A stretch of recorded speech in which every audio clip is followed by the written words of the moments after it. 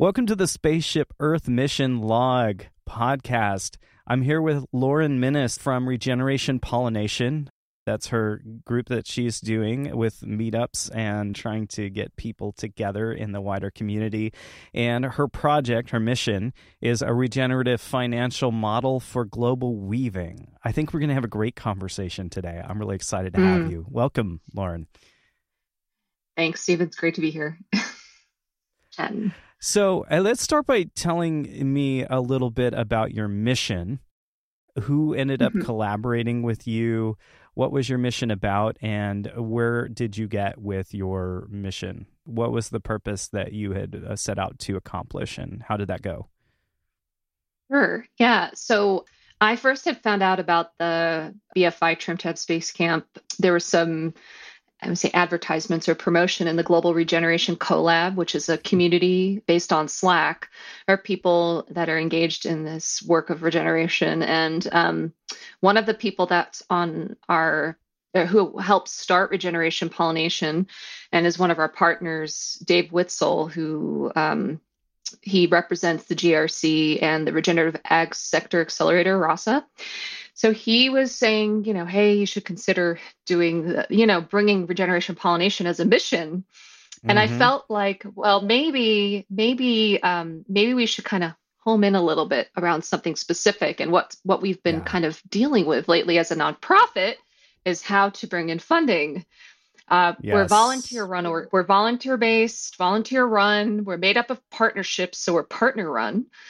And how, we were thinking about, we were just actually alongside in parallel doing the BFI Trimtab Space Camp. I was also in an Acumen nonprofit fundraising essentials course because I wanted to, having worked with a few nonprofits, but not spent a ton of time on fundraising. As a director, it's sort of one of your responsibilities is to raise funds. And it was really important because it was thinking about how to have regeneration pollination be able to operate in a way that is actually going to serve the people who are not just attending, but also running the nonprofit, the partners, the volunteers. So the idea about, well, I've always been thinking about this coming from permaculture and regeneration. It's like how to apply that lens. And people apply it to organizations and organizational change and management and design. And some people, maybe apply it to like the economic system, or they'll apply it to their land. And so I've been thinking about, and I've had these inquiries around like, how do we have regeneration pollination be more regenerative in terms of how we run our events? How do we structure our organization? How do we have financial models? And given that we had gotten a seed grant and we had gotten a grant from that was from Inquiring Systems, who was our fiscal sponsor. And then we also got a grant from Regen Network. That's all we've been able to bring in, besides some donations from people who've come to our events. And this past year, we had 2 sponsorships that came from GRC and Inquiring Systems also. So, how do we branch out to bring in more funding? So the idea behind the mission was, we were looking at like regeneration pollination as the case study because that's what our focus was. But we were thinking maybe we can also find some models that can be helpful for other people doing our work. So we kind of went into it like, all right, so what is going to be more regenerative financial model? At this point, we're even trying to get to a place to sustain ourselves, and make sure that we don't contribute to, which is something very frequent in the nonprofit and grassroots movements around burnout, especially when you're relying so much on volunteer. Now, on an aside, there are movements and or groups that do rely on volunteerism, but it's so much about service and more of a spiritual, like I just came from a 3-day Vipassana meditation retreat, and that's based on Dana, that's service donation. And people just want to give and serve because they want people to get the benefits of Dhamma. So there are groups like that. There's also like another group, the Anthropocene Transition Network, and they rely on kind of Dana as well. People donating their time, donating money just to have like it's sustained. I don't know the Mm-hmm. total ins and outs of how they do things, but in passing from talking to, I'm spacing on his name, sorry, I forgot his name, but I had a conversation with him about this, and that's where he kind of brought it up.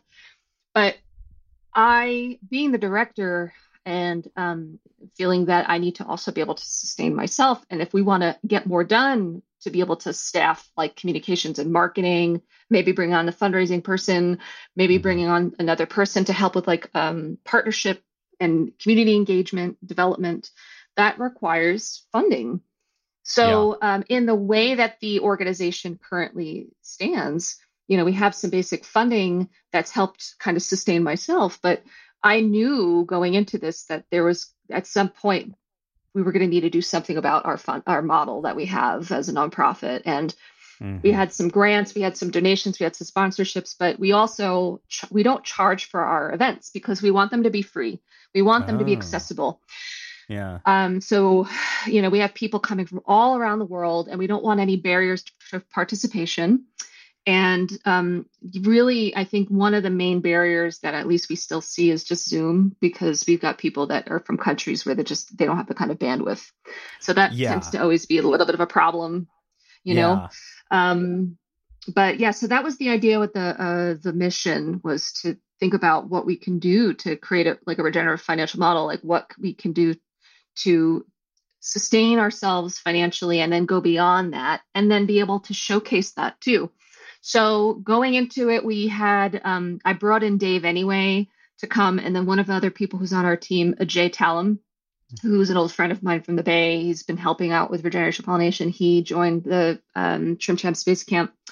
And then we also had, I'm going to remember everyone's name, the name's Rupert Toombs, who is from the UK but is in Barcelona, and Richard Ramsey. I can't remember where Richard's from, but those were the two main folks from and then of course Nikki Wall with Loving Eats Nikki's joined a powerhouse. As well. And she is like I'm going to be part of this mission. I'm going this mission and this mission, and you got your own mission.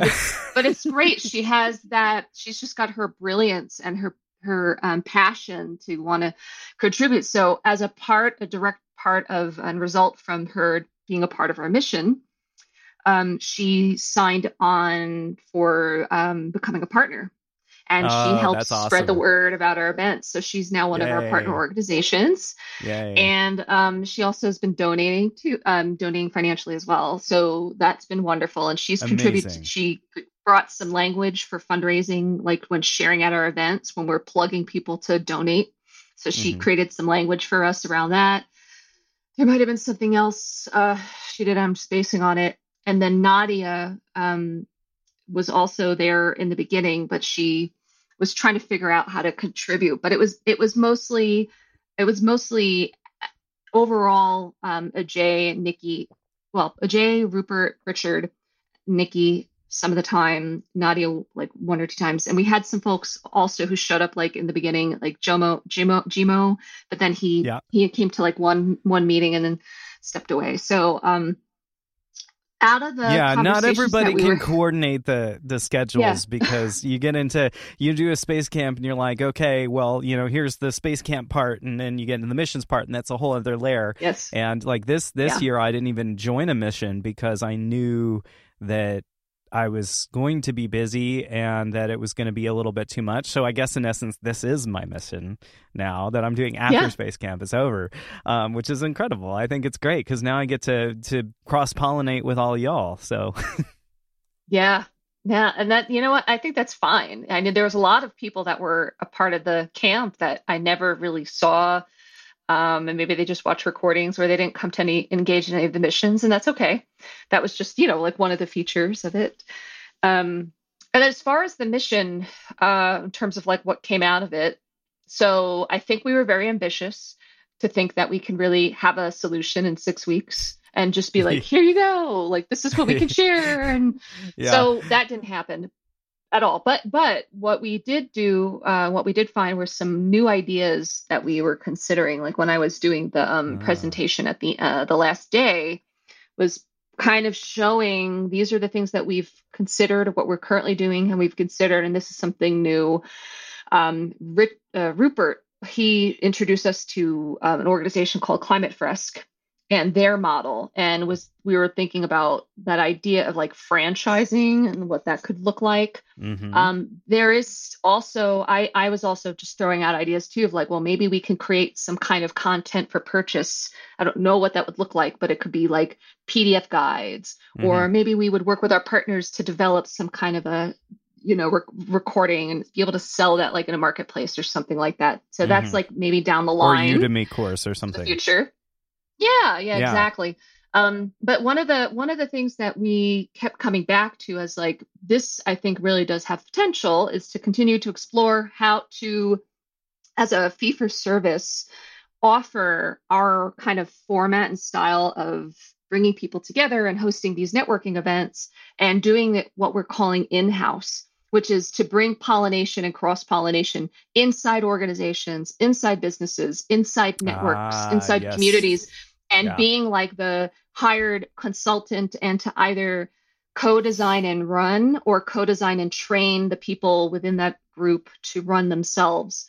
So that was an idea, and that would require, I think, some funding to maybe develop that further as something that we can provide. We worked with Regen Network to do a pollination event for the grant recipients.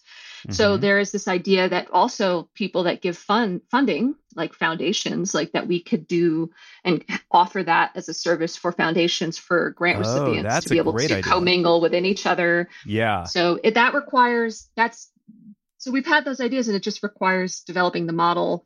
And we sort of did we did some research and kind of sketched out potential price points, like at least 3 different price points, like, grassroots, small biz, and corporation, and what would be included. But that's sort of like as far as we got. 6 weeks was 6 weeks short to really it's very be able short. To go in depth. But that sounds like you got a lot out of it, and the cross-pollination of ideas that you hadn't had that were brought in from others. I think that's the value of the idea of cross-pollination, as there's so many ideas and solutions and organizations that are always already doing one thing well, but that's not the thing that they're focused on. That's just a thing that they're doing. Yeah. So taking someone's knowledge from that organization or who has had experience with that and going, oh, here's what they did, and this is useful, helpful, or adaptable. Yeah. Amazing. Cool. Yeah. So trying to think if there's anything else.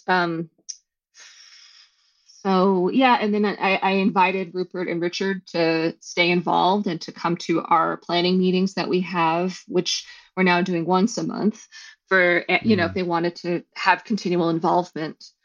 Nice. In what we're up to. And so a that's lot of missions sort of where still keep going. Some of the missions, it's a thing you do, and some of them just are, you end up making these connections, and they keep doing the work like 2 years later, and that's what's incredible about the mission process. And we had a planning meeting. I don't know if this is like, should be saying this for this recording because nothing's set in stone yet and it's so fresh.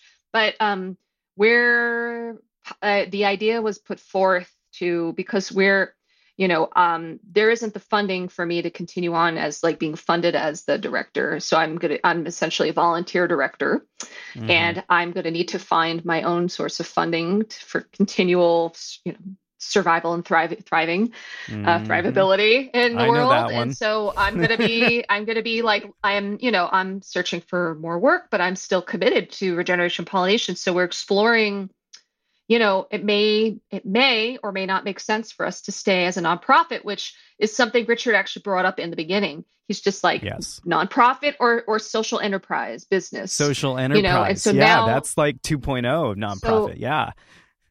So it may be that we move away from the nonprofit world and fiscal sponsorship and, create a way that it can still be sort of maintained like minorly volunteer until we're able to actually find ways to like generate funds and to find something that's going to work for everybody, because there are people that are dedicated and want to continue to see this.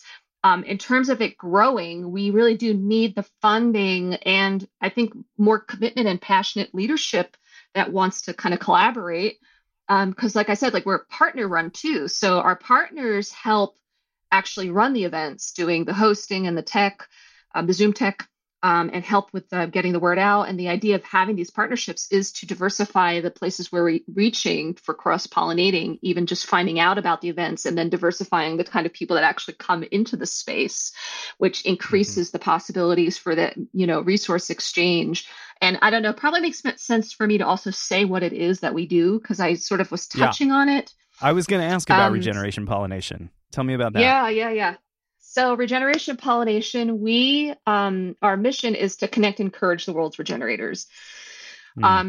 Regeneration for us, I feel, is more of a big umbrella term for work in the world that's really around like a healthy, whole, well world where people, planet, and our future is like the possibility of it thriving and vibrant and alive, and there's care for communities, all communities and ecosystems, but is incorporating the principles that are found in nature. So we're able to have that like holistic, wholesome relationship with, the earth, and using the earth's wisdom on, and using it to our advantage on how to live, and just like living more like wholesome, holistically. And, regeneration, I mean, it could be said many ways, but I know in permaculture, we would say like to leave a place better off than you found it.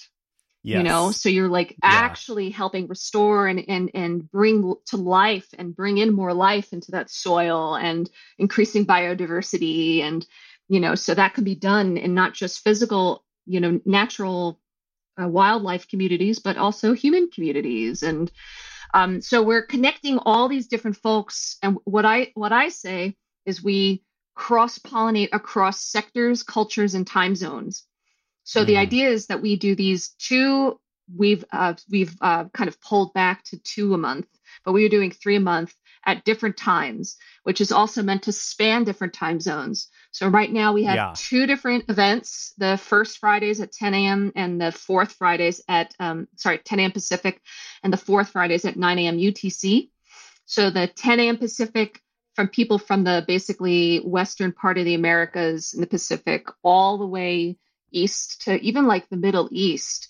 Cool. Folks all from that region can come together to connect. And then the other option is basically like Western Europe and Africa all the way to Oceania. And so that region of the world can come and connect. And then it's about cross-pollinating across sectors. And that's the whole, I know we touched a little bit about siloing, but it's to break out of silos and get people from these different areas to be in conversation and to connect and to exchange.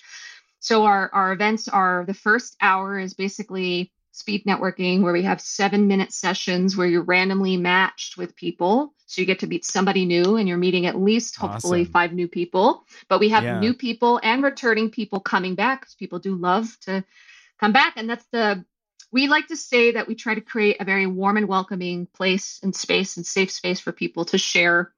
And then it becomes like a family environment, so that people, like they keep coming back. And if you haven't seen them in a while, and then they come and you're like, oh my God, hey, how are you? It's been so long to see you, and it's like, it's a homey space for people to connect and share, and hopefully they exchange. And it's just on Zoom. And I know there's the downsides, which you have to like save the chat. And if you don't save the chat, we don't unfortunately send out the chat, because we never really implemented that. And then in the second hour, which sometimes can go longer than that, is we have this kind of informal, more like open space where people can continue one-on-one conversations, or in the main room or in breakout rooms, they can actually discuss about a particular topic area. And that allows for people to share what they're up to in a deeper way, or an issue that's of concern. And there's some really rich conversations that kind of come out of that. And it really is an opportunity for people to be able to have their voice, be lifted up and to be known and heard in the space. So we've been doing this since April 2020, and we're like, 2.5 years in now, and coming into our 3-year anniversary on April 30th. And it's been wonderful. It's been wild. We've had, this year it was like close to 1,600, I think it was like 1,600 attendees that came to our event. And we've I think total had over 2,000 people that have come in the 2 years. And that doesn't necessarily indicate like repeat people. It's just like the total number. It's been really beautiful and fabulous and made some wonderful connections. And I remember when I first learned about this opportunity, about these events, I was in a position like I really need to meet more people. And then a person that I knew who I helped organize the permaculture convergences in Northern California, who's Trim Tabber herself, Hannah Apricot Eckberg with Abundant Earth Foundation. She posted about the event on her Facebook, and I was just like, oh my God, this is exactly what I need right now. And that, funny enough, that is sort of how some people see it. And I'll make a comment, like even recently, she's just like, this is exactly the thing I'm looking for or need. And for some people, they're like, oh, this is perfect.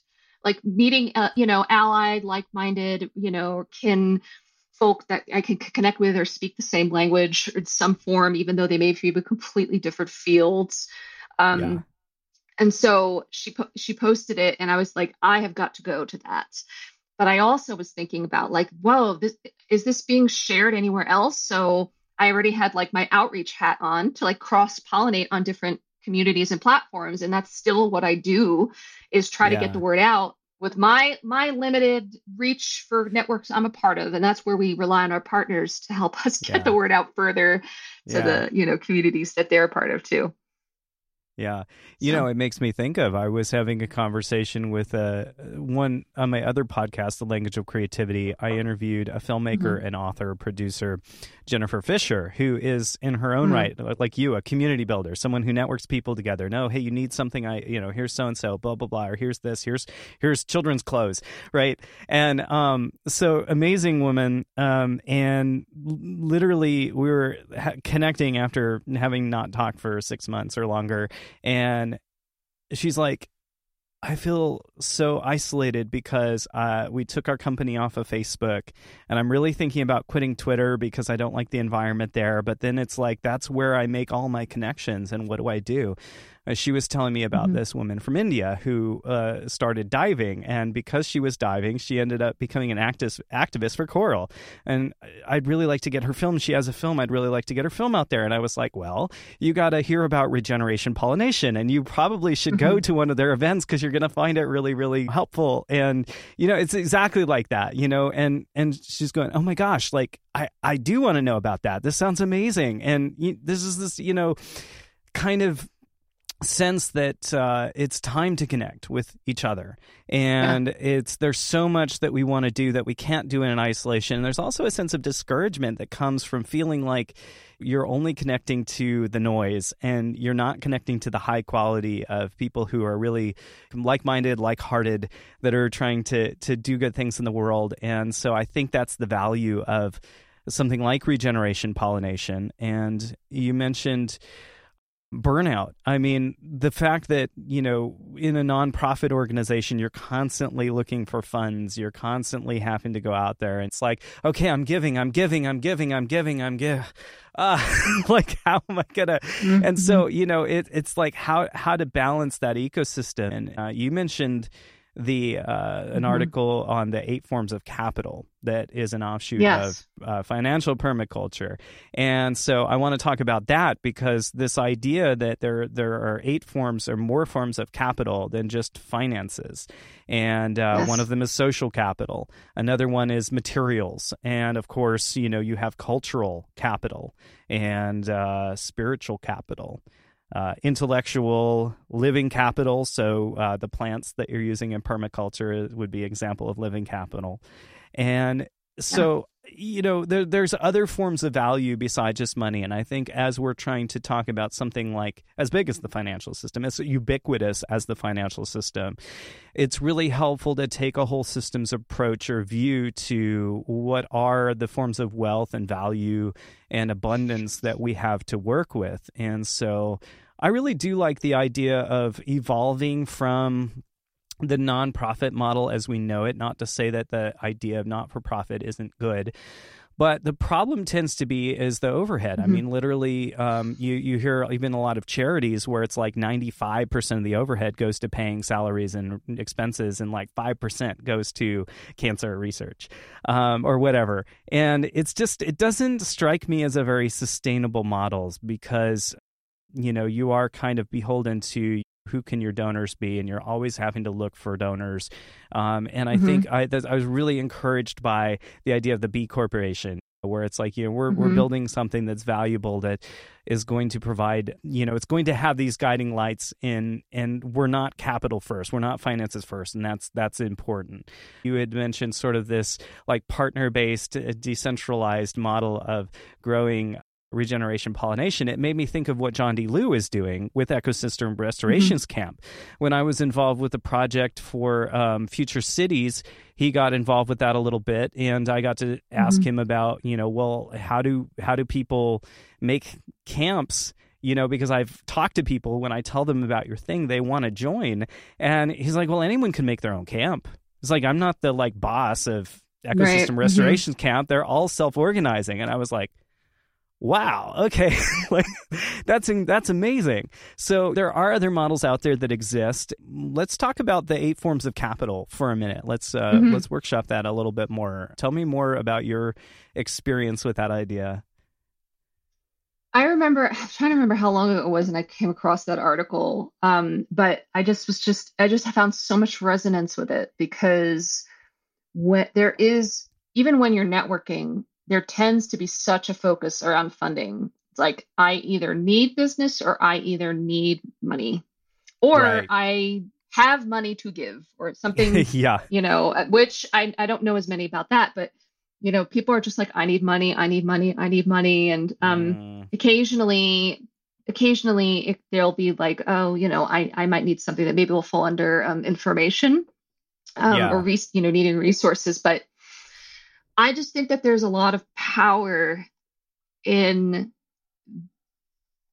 there's the human expression is just so dynamic, and we're so rich, and there's so much. And I'll preface this too, is that sometimes people will feel that networking tends to be very transactional.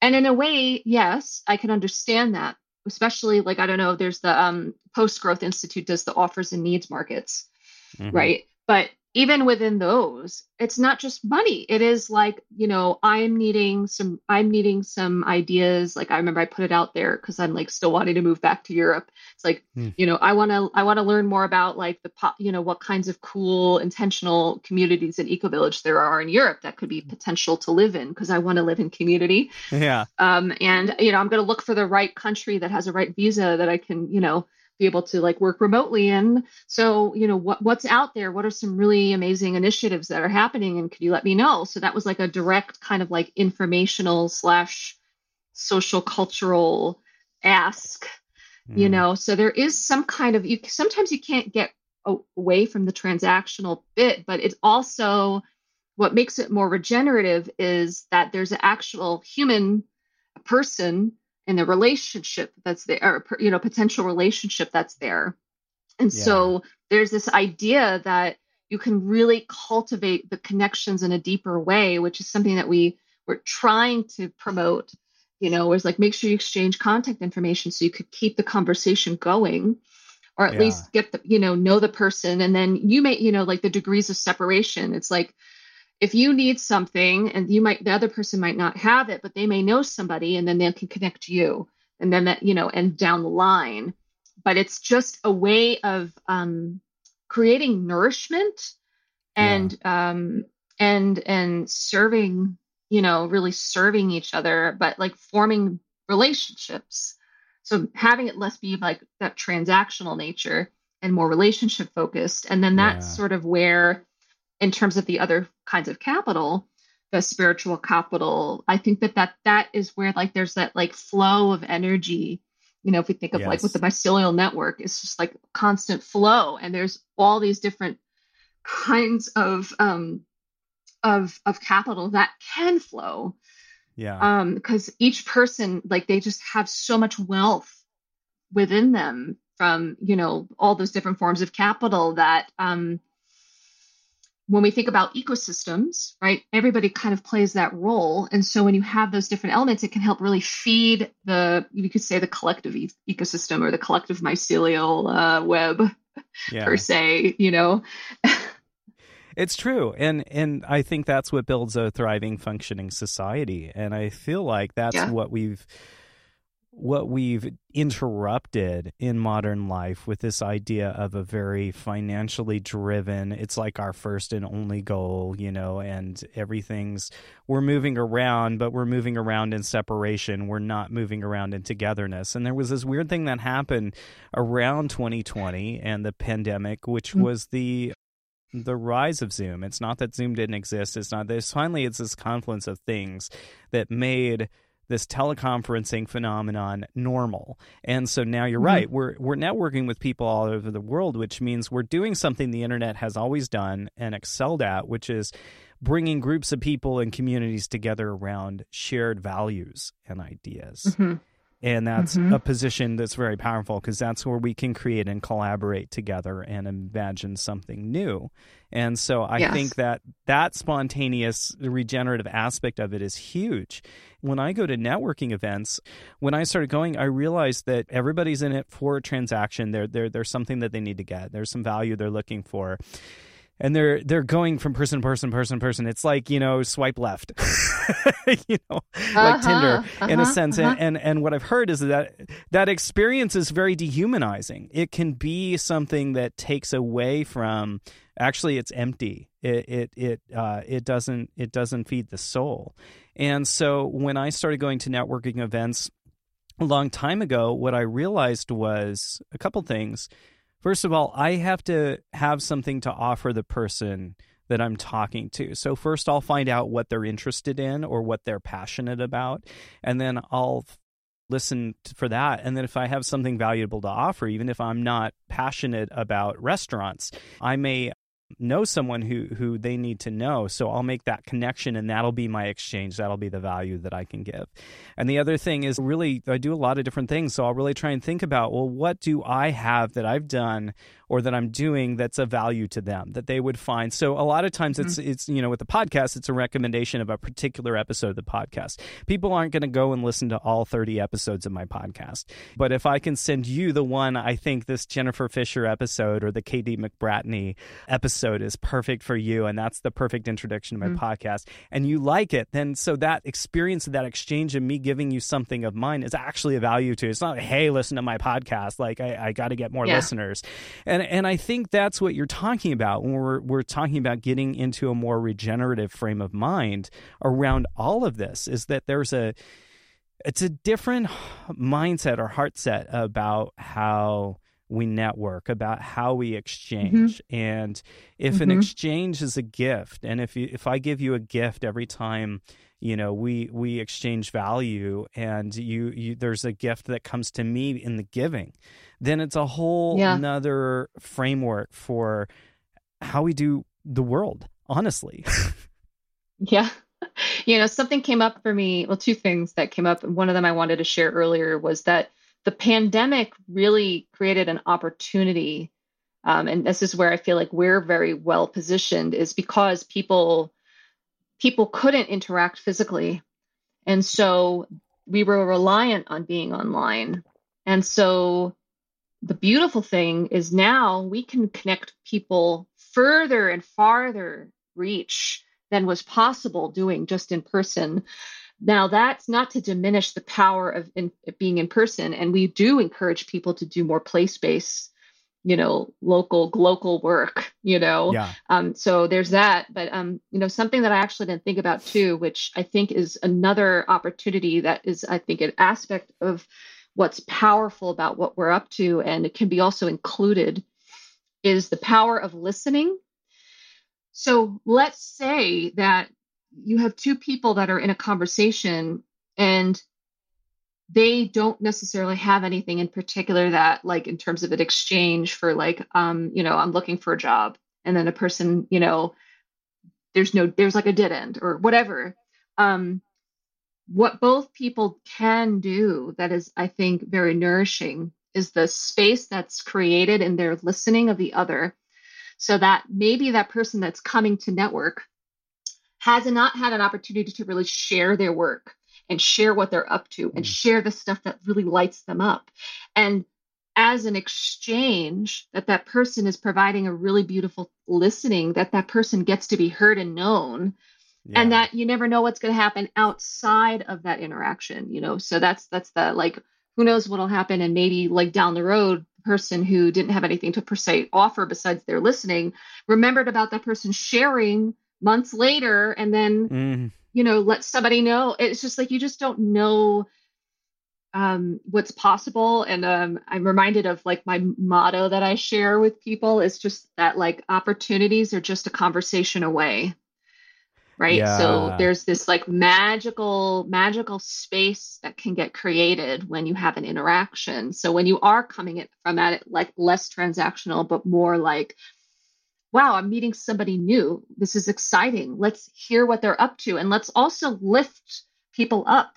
I think that was something that we talked about too originally, is with enough funding, we would figure out how we can actually really lift up our partners and lift up the people who are coming to our events to get their voices heard out there in the world where they couldn't, given our reach, from our website, or if we were to like create content pieces and things like that. And unfortunately, we weren't able to do that. But just coming to the event alone is a way to further lift yourself up in your work by reaching new people, to let people know about what you're up to and what excites you, and maybe even inspire somebody new, somebody to do whatever you're doing in their communities, or to further what you're doing, Have you thought about making the events pay what you want? We have, so like people... and this is, yes, so we have, and the issue, and this is sort of either an executive decision on my end, or I don't know, but we need to either migrate away from Zoom registration. Well, no, we would need to move away from Zoom registration, because Zoom registration, there's no option for paying, and it's not in the webinar format. It's a meeting. Yeah. So we would need to either do it as a Zoom webinar, which I don't think would really work, or we would need to do like Eventbrite, or I think that maybe more ethical option would be like using Humantix. As something like that. So then people could have the option to give and have it be pay as you wish sliding scale, because we find that it's few and far between when we make the ask at an event. And normally if we do ask and somebody gives, it's like 2 people that give. Yeah. So it's like every few months we'll get somebody who will like give at the event. But it's much more powerful if you do it at the point of registration. Because then people are in that, oh yeah, that's right, I'm getting something out of this. I'm getting that, like, that's the point where their commitment's at, and so the value point is at the right point in the cycle. Yes. So I think that there is that the possibilities of implementing that and creating that. So there's that. There was another thing I was going to say. Oh, just from what I was sharing about the potential direction that we're going in, that. Not as like franchised per se, but that our partner organizations can really like own and potentially like future, we'll see in the direction that we go, is that our partner organizations can like essentially just run their own regeneration pollination. So we have our own, cross-pollinated ones that we do twice a month, but then maybe one of our partners can do one for their community, or, host their own. So then we would have many regeneration pollinations happening. And then I think it was like similar to trying out like the grain drinks model, but then on our website and on our flyers, we would be able to list out like all these different offerings, as like actually hosted by Seeds of Dow or hosted by Farmers Footprint. That's like their community, they're doing it. You can drop in, but it's like specific to, if it's like entrepreneurs or farmers or whatever. And then the other thing, we did trial doing a bilingual event last year, and we also had a theme event where we did on solar punk. So we can still like look to like occasionally have that as well. Shout out to Bobby Fishkin. Shout out to Bobby. Yeah. He's one of our partners. Crowd Doing amazing. Is one of our partner. He's an amazing partner. So he's been he's such an advocate. He's been supporting us from pretty much the beginning, I think. Wow. I would say is like, he's OG regeneration pollination, I believe. I think it was Bobby, and then Dave Witzel, Hannah, and I know I'm missing somebody, but I think Neil with Shareable as another organization. Those were like some of the original partner groups that were kind of helping, kind of like collaborate and help us get this kind of thing off the ground. There was something else I was going to say, but I've lost my train of thought, so I'll let you. Okay, well, we'll tangent around a little bit, but I really want to get to the part about the conversation around siloing. When I started to attend Space Camp, what I immediately noticed as somewhat of an outsider and in general, I'm a music producer. I don't do this world. This whole world is amazing to me and new. And one of the things I immediately noticed was the duplicate work. So, in other words, people are starting these initiatives because there's a need that needs to be done. There are groups of 3 or 4 people, and as I'm learning about all the different initiatives that are out there, there are so many, and it's impossible to know about them all. And like you said, a lot of them are underfunded, or they're volunteer funded, or there's just somebody just doing it because they want to. And so, you may have this base of knowledge, like even in one of our projects in the Future Cities, we had such a wealth of people who were in like eco villages, and one who did engineering for the city of Detroit in sustainability and worked in a consulting firm there, and people who have built shipping containers with complete workshops in them so you can build a village, right off. So much like incredible information capital. And the mission was about one thing, and so there were all these rich conversations happening, and they're all archived in a Slack somewhere. And on some Zooms. And that there are things that I've had people mention in other groups, like, oh, I wish we had this, I wish we had that, or whatever. They were things that we were like working on, but they're just sitting there. And so, there's these problems where, it's a lot of work to get the information to be put somewhere that everyone can access it, because we're limited by the bandwidth we have as individual humans to consume information. And so, like, somebody wants to go reference something in this podcast, they need to go watch the hour-long podcast to find it. And so maybe it's back in their memory somewhere, and then they get to mention it to someone else and make that connection, like you said. Maybe there's something 3 months later, someone's like, oh, yeah, hey, this, and they might send the link or whatever. But, let's really talk about that. How do we solve the problem of siloing? Well, there's something that I think happened for me. I don't know how many months ago it was, but I kind of came to this realization that siloing is inevitable and it's going to keep happening. And there is a certain aspect of it that actually isn't a problem, only because all it's showing is that, like, wow, it's amazing. This is like whatever's happening is in the collective consciousness, and that there's all these opportunities that are happening around the world. And it's great. But on the other side of it is, but all these initiatives, they're now that they're there, or they're, I know the amount of apps that every now and again I see, like this climate app and this climate app and this climate, and I'm just kind of like, but didn't you know about that? Did you hear about that? Wait, no. But there was just something that was like 3 months ago, and it's like again. And I roll my eyes, but then I'm like, well, this is beautiful. This is beautiful that it's happening. But then there is a certain element I think about regarding that creates, I think, like dilution, that I think in a certain sense strengthens because there's more opportunities, but it also dilutes what's possible with the power of partnering and collaborating and creating unification. Right. So in that sense, then what's needed is the ways that these groups can connect and weave. And that's like where the model of like sociocracy comes in, or something similar, which allows for like having those like links within those different groups to be able to come together, and then there's also the talk that people have like, we want to create the meta site of meta sites of meta sites to be the umbrella that holds everything together. And I just don't see that might actually really happen. but it has to be something that is co-created collaboratively with all these different groups and initiatives and movements and projects and organizations and networks and yada yada yada. So and this is an ongoing thing. It's showed up in so many different circles that I'm in. It's like, we want the network of networks, and we're going to create this network of networks. And, I just don't think that we're ever going to be able to stop it, because we're humans and we like to create and innovate, and it's going to happen. Right. But I think that there's a certain element of leveraging where you have people such as myself who are, I guess you could call like a super connector, but people who are super connectors that have a unique opportunity to do the weaving amongst all these different groups.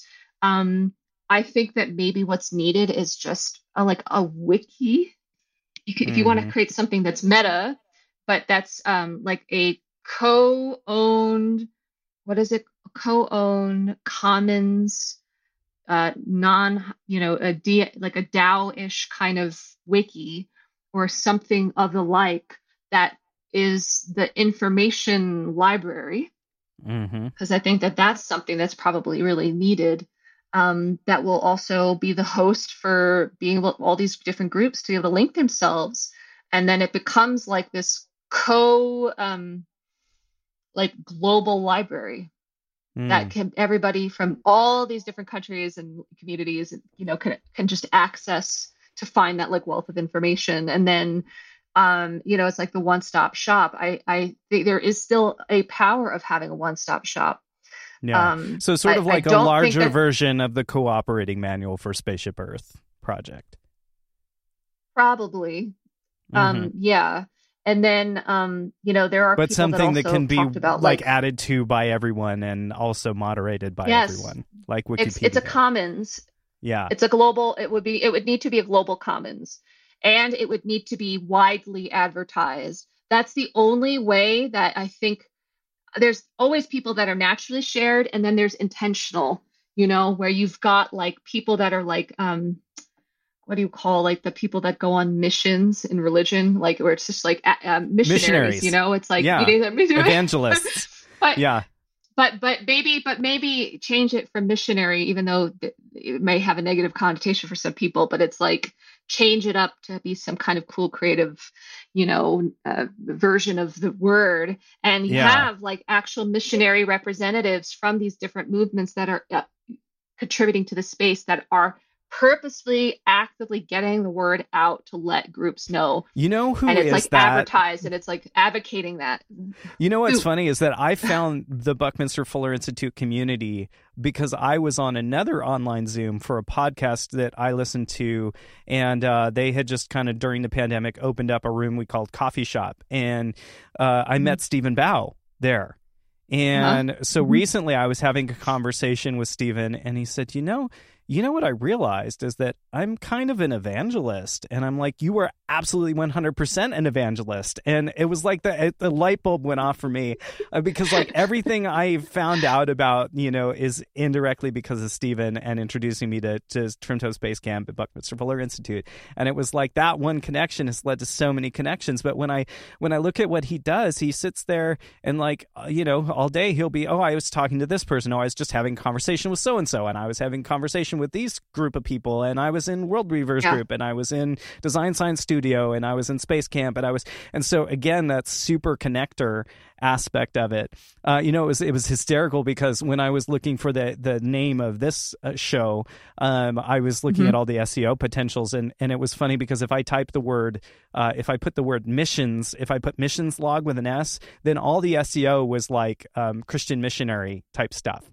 And if I put mission with an N, no S, then it was like, more like space. It was more like NASA and things like that. And it was so funny how that one little letter made a whole difference in terms of I digress, but, just to talk about, missionaries for a second, there is a need for evangelists and missionaries and super connectors and people who are sharing these ideas and pollinating, as you say.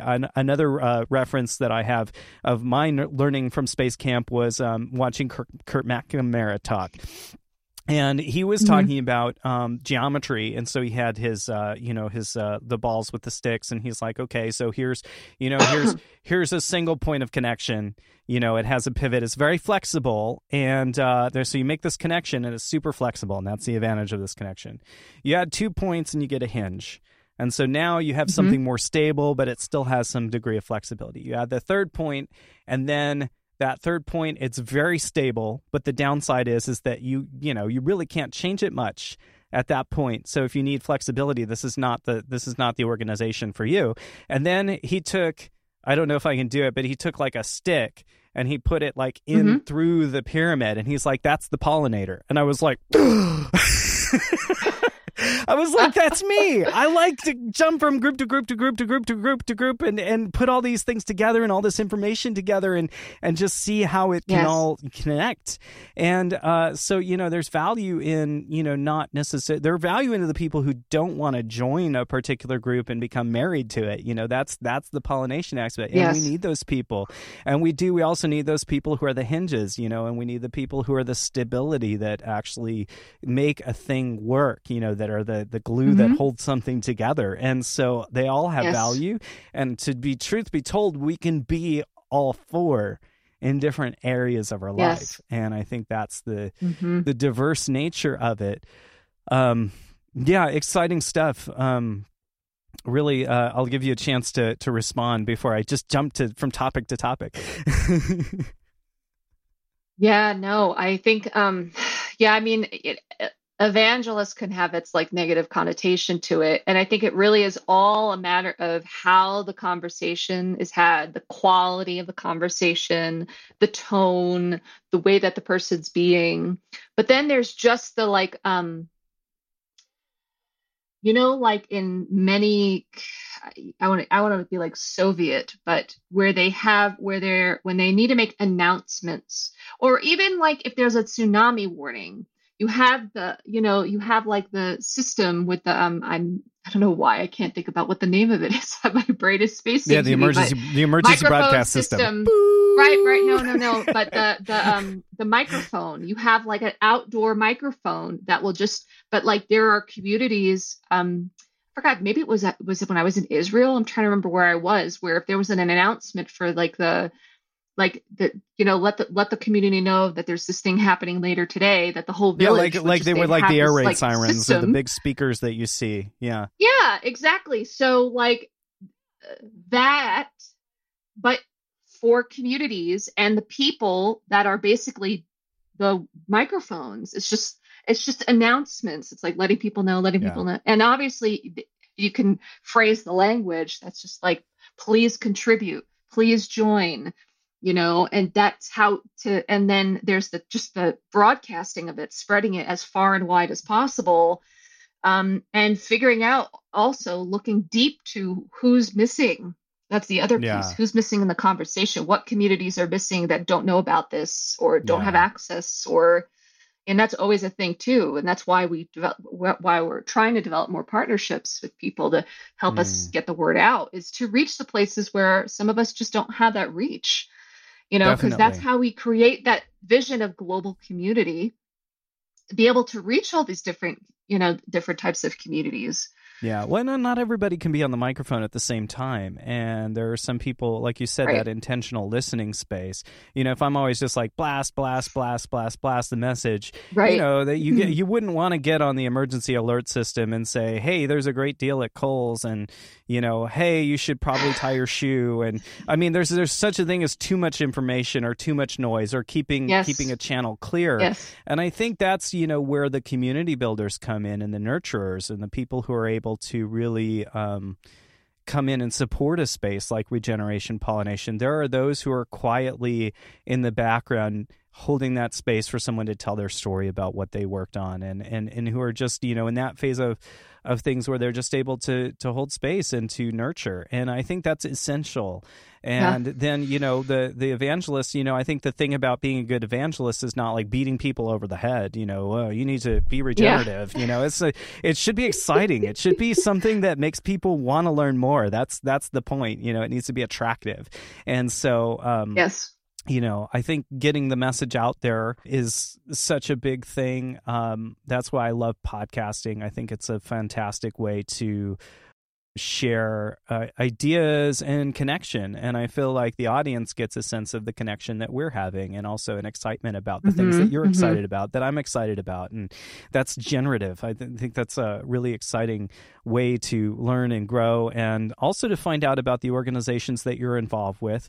I want people to go check out Regeneration Pollination, go be a part of the event, and also share anything you're learning about the Buckminster Fuller Institute and Trim Tam Space Camp and all those things. Share these ideas with others, because we're at this point in history where the world is ready for a change. People want something different, but they need to know that something's out there that's good, because there's a lack of good information. There's a lack of hopeful thought out there in the mainstream. And so I guess one of my main questions that I had for you was, how do we make regeneration mainstream? Well, I think that it starts with conversations.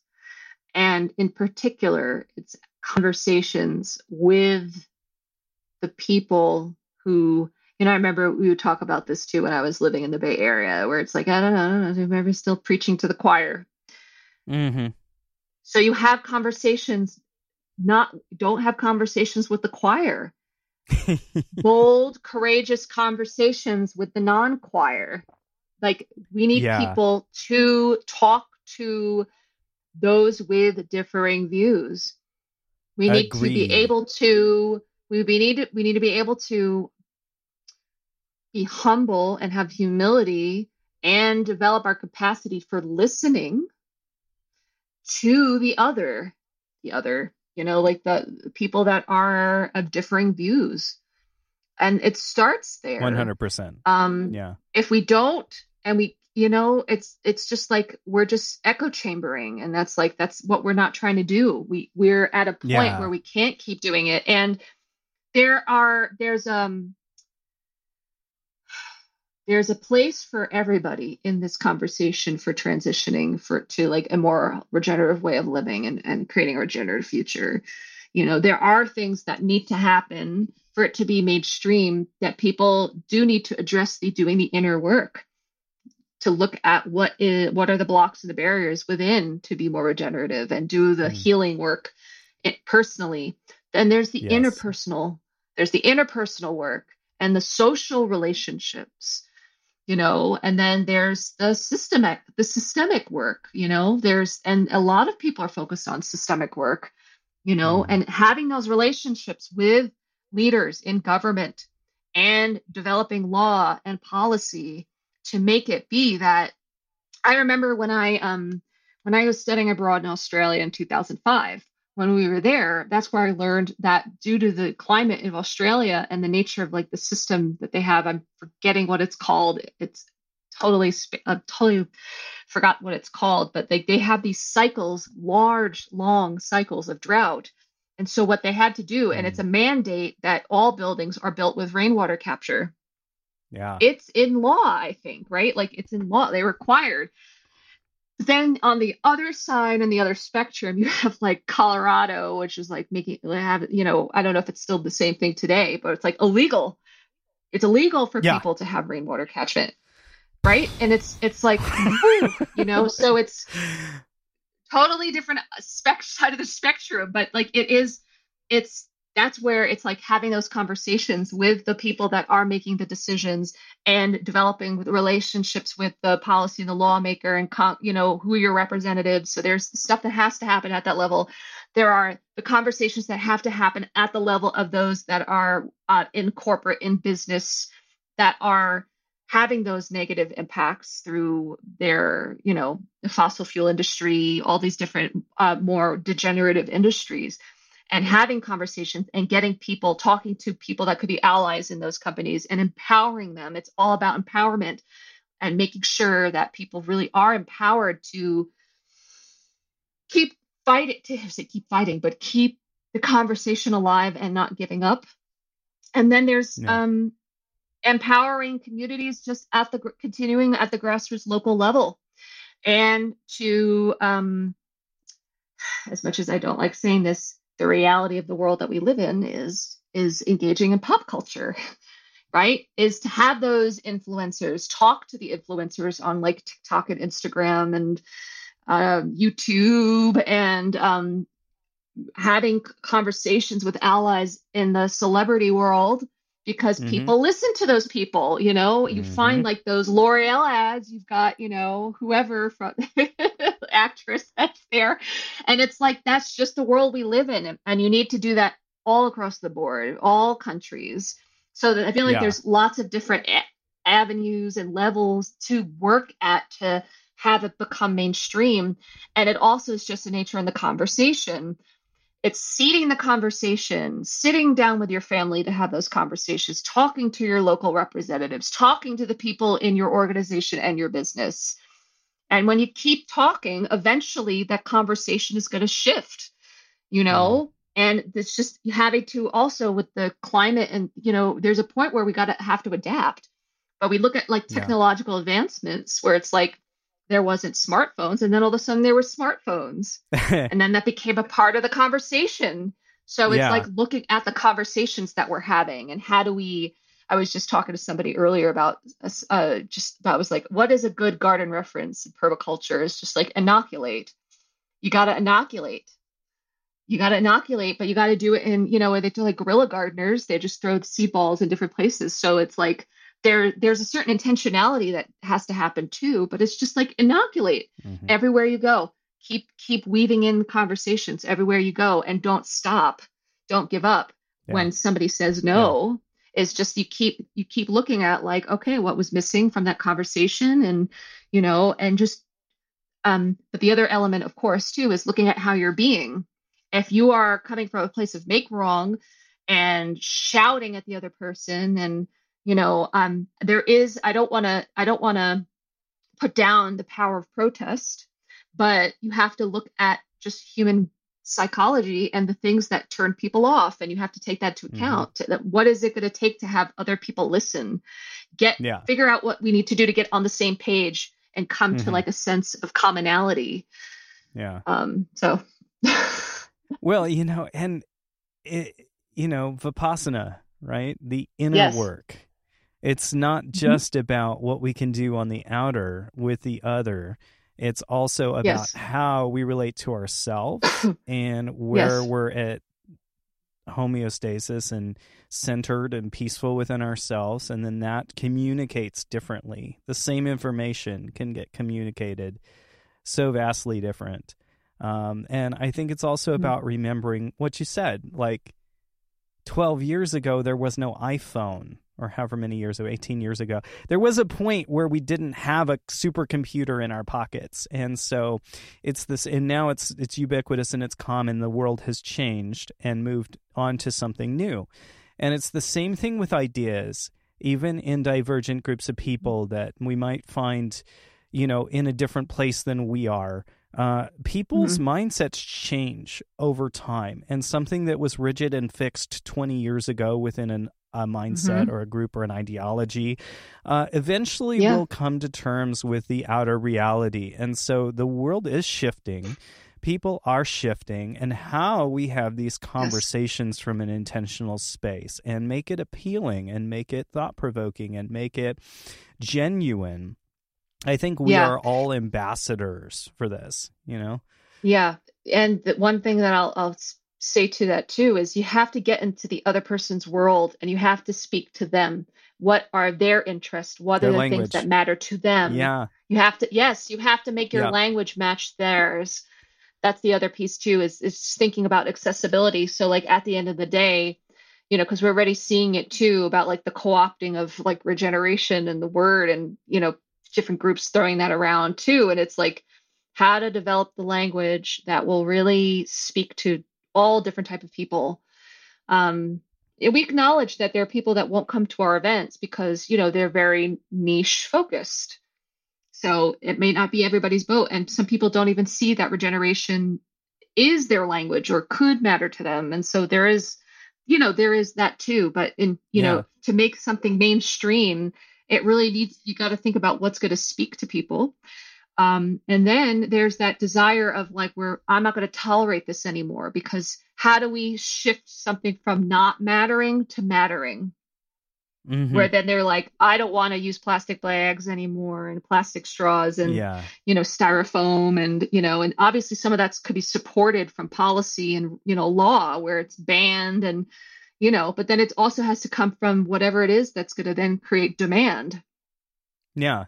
What's a better way to do this? What's something that, makes the old system obsolete, as Buckminster Yeah. Fuller put it? And that was an inspiration Yes. for me. So you graduated with your master's in environment, culture, and society from the University of Edinburgh. That's Yes. freaking cool. Tell me just Yes. a smidgen about that. Well, so when I still have this dream to like live in Europe. It's a spiritual journey for me. I just had I was bitten by the Europe bug back in like 2001, sophomore year of high school, French trip, spring break. We went to like Belgium, France, Switzerland, and I was just like in awe. I mean, I was already at a point.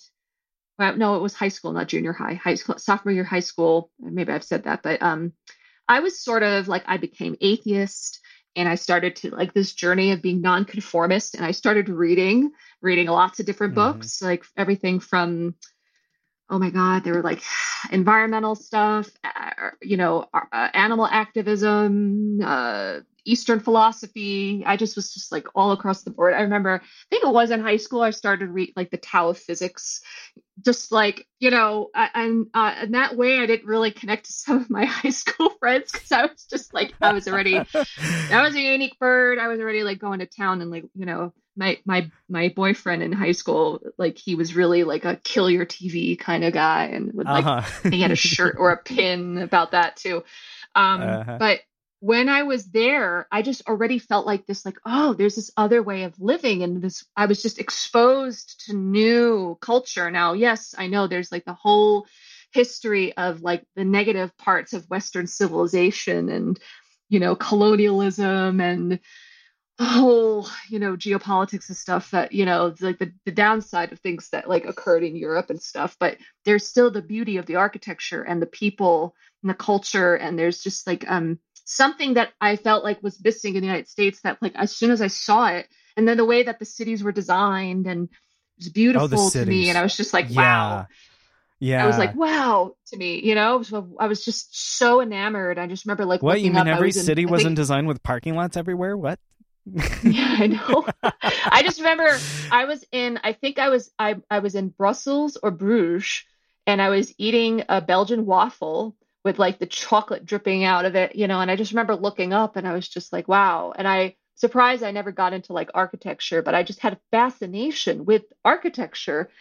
And I was just like, this is just wow, amazing, beautiful. And I just think about like all the like, being from the East Coast and like the colonial homes, which they have their quaint look about them as cute, some, but I was just like boring. This is wow. So that's I just and then when we went down to southern France and I was in Nice and I was just like this, okay, beyond the fact that the beaches weren't sandy, the colors, the smells, the flavor, everything was just like, wow, I've got to come back to this, So I kind of like had the bug. I was bitten. I was like, it Mm. was in my mind. I remember when I was in college at Ithaca, I had a poster that was like a Mediterranean scene. And it was just there for me. And so I've always been wanting to get back. But the other part of it too, for me spiritually is, my heritage is Eastern European, Ashkenaz, and I want to explore the countries of my heritage. And so that's something that's really important to Mm. me. But I went to Edinburgh. It was a top choice program. It wasn't necessarily, I never was just like, ooh, I really want to go to Scotland. Like that was Uh-huh. never, I was like, I want to go to Italy. I want to go to Spain. I was like, I'd go back to Switzerland or Austria or whatever. Like that was Hmm. there for me. But I went to the University of Edinburgh for the program. It was my top program. I co-founded a sustainable living education center in Oakland called Place for Sustainable Living, which stands for People Oh, Linking that's Art, cool. Community, and Ecology. Yeah, so the website I believe is place.community, and it's still around. And it's grown and developed so much since we started. It was just this like old cement facility, I think, and just urban, that we've just completely transformed it. And it was all about bringing community together, doing place-based work to educate people on sustainable living and what's possible. And we held Skillshare events and workshops, and we had a fab lab, a maker space, and we had all these different demonstration sites on site to show people like this is what you could do in your neighborhood. And we did city repair style. We have like in the intersection a mural that we created at one time, and it was just such a beautiful experience for bringing people together and creating community. And I was also involved with the permaculture convergences. And I just was thinking about, like, I just feel like, I want to move to Europe. I do feel like I should get a master's degree to take things to the next level, maybe be taken more seriously, and maybe it'll look better on my resume. But I was also thinking about how we have all these events to educate people. And then people come and it's great. They have a good time and then they leave. And then what? What is it that's going to... And I was thinking about this conversation about not preaching to the choir and getting things mainstream, but I was also thinking about what actually has people then take action. They have all this information, and then what? Right. So that's where I started to explore different types of programs. And I found this one, and I loved it because it was interdisciplinary. And so everybody that came to the program, they had their interests. So there was like one girl who was really interested in like Buddhism and kind of weaving in Buddhism into like environmental work. And then there was another person that was like really into wind energy. And another person was like looking at queer ecology. So like all across the board, people had their different interests. The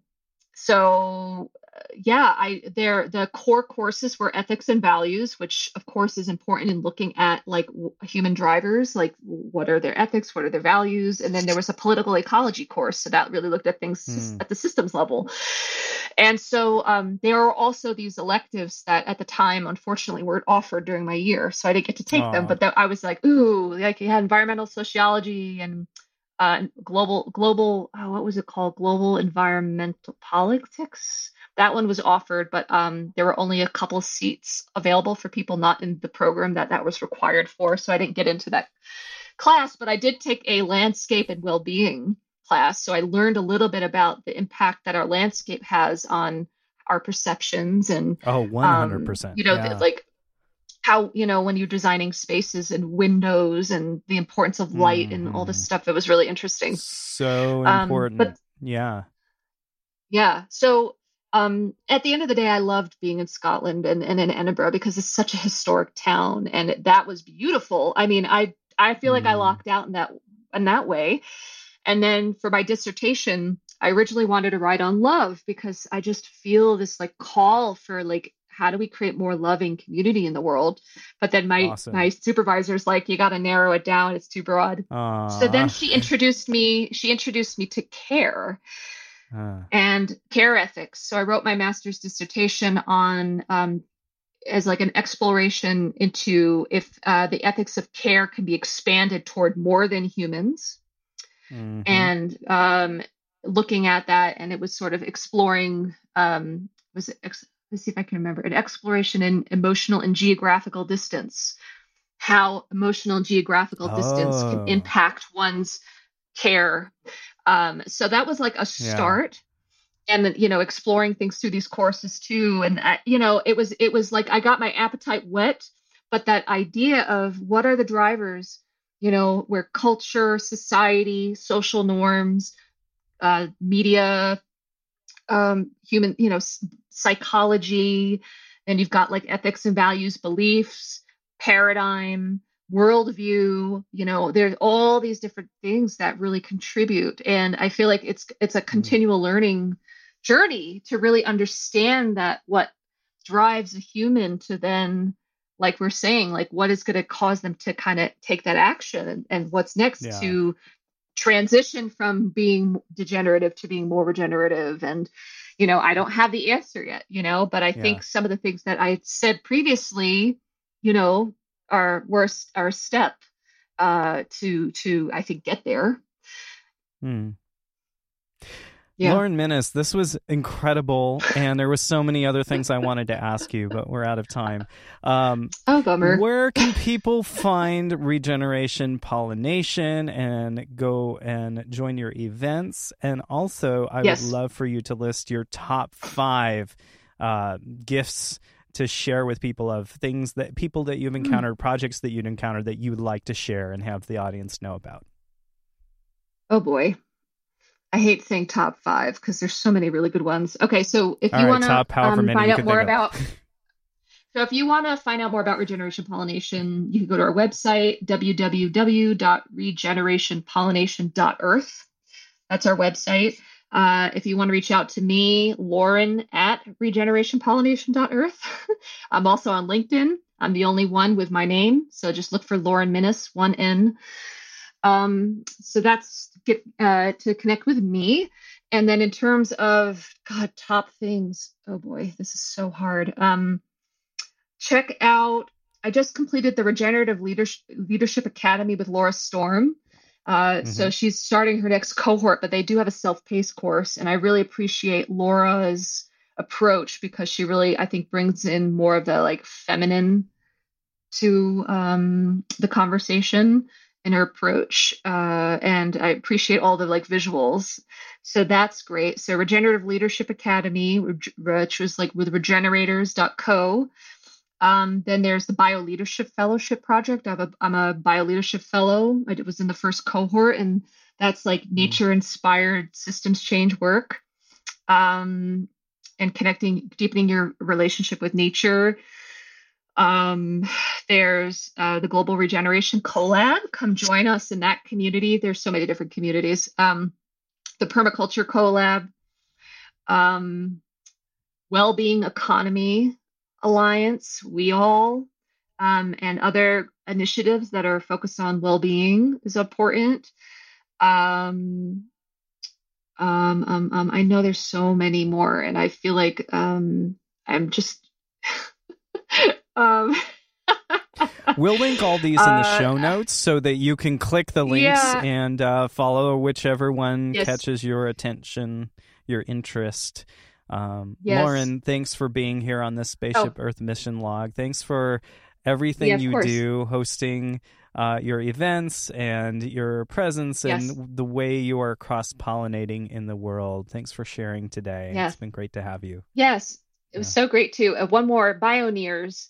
And they also do work around women's leadership and indigenous, indigenous, raising the voices of indigenous people. And I definitely would support and raise up the voice of Bioneers.org. Very cool. That's another community of people, and their Bioneers event is worth for everyone to come to. So thank you so much for your time and having me on. Siva's been great. And I look forward to connecting with any of you who reach out and come to hope to see you at one of our future events. All right. Check out Spaceship Earth Mission Log on Substack, on YouTube, and Lauren and her work. Thanks for joining us on the Spaceship Earth Mission Log. Thank you for joining us on Spaceship Earth Mission Log. You can follow us on YouTube to get the video version of this podcast and get our newsletter on Substack, spaceshipearthmissionlog.substack.com. We will continue doing interviews to expand the interconnecting web between those who are already doing great projects and work so we can link together and collaborate. If you need to know more about the Buckminster Fuller Institute, you can look up bfi.org. That is the inspiration for a lot of this, and they're doing a lot of great work to teach regenerative principles and thinking and to help spur on systems change in the world. For now, I am signing off. This is Stephen Levitt. My podcast is The Language of Creativity. You can look up thelanguageofcreativity.com or find it on iTunes and Spotify and YouTube and wherever else you get your podcast. So until next time, this is Spaceship Earth Mission Log.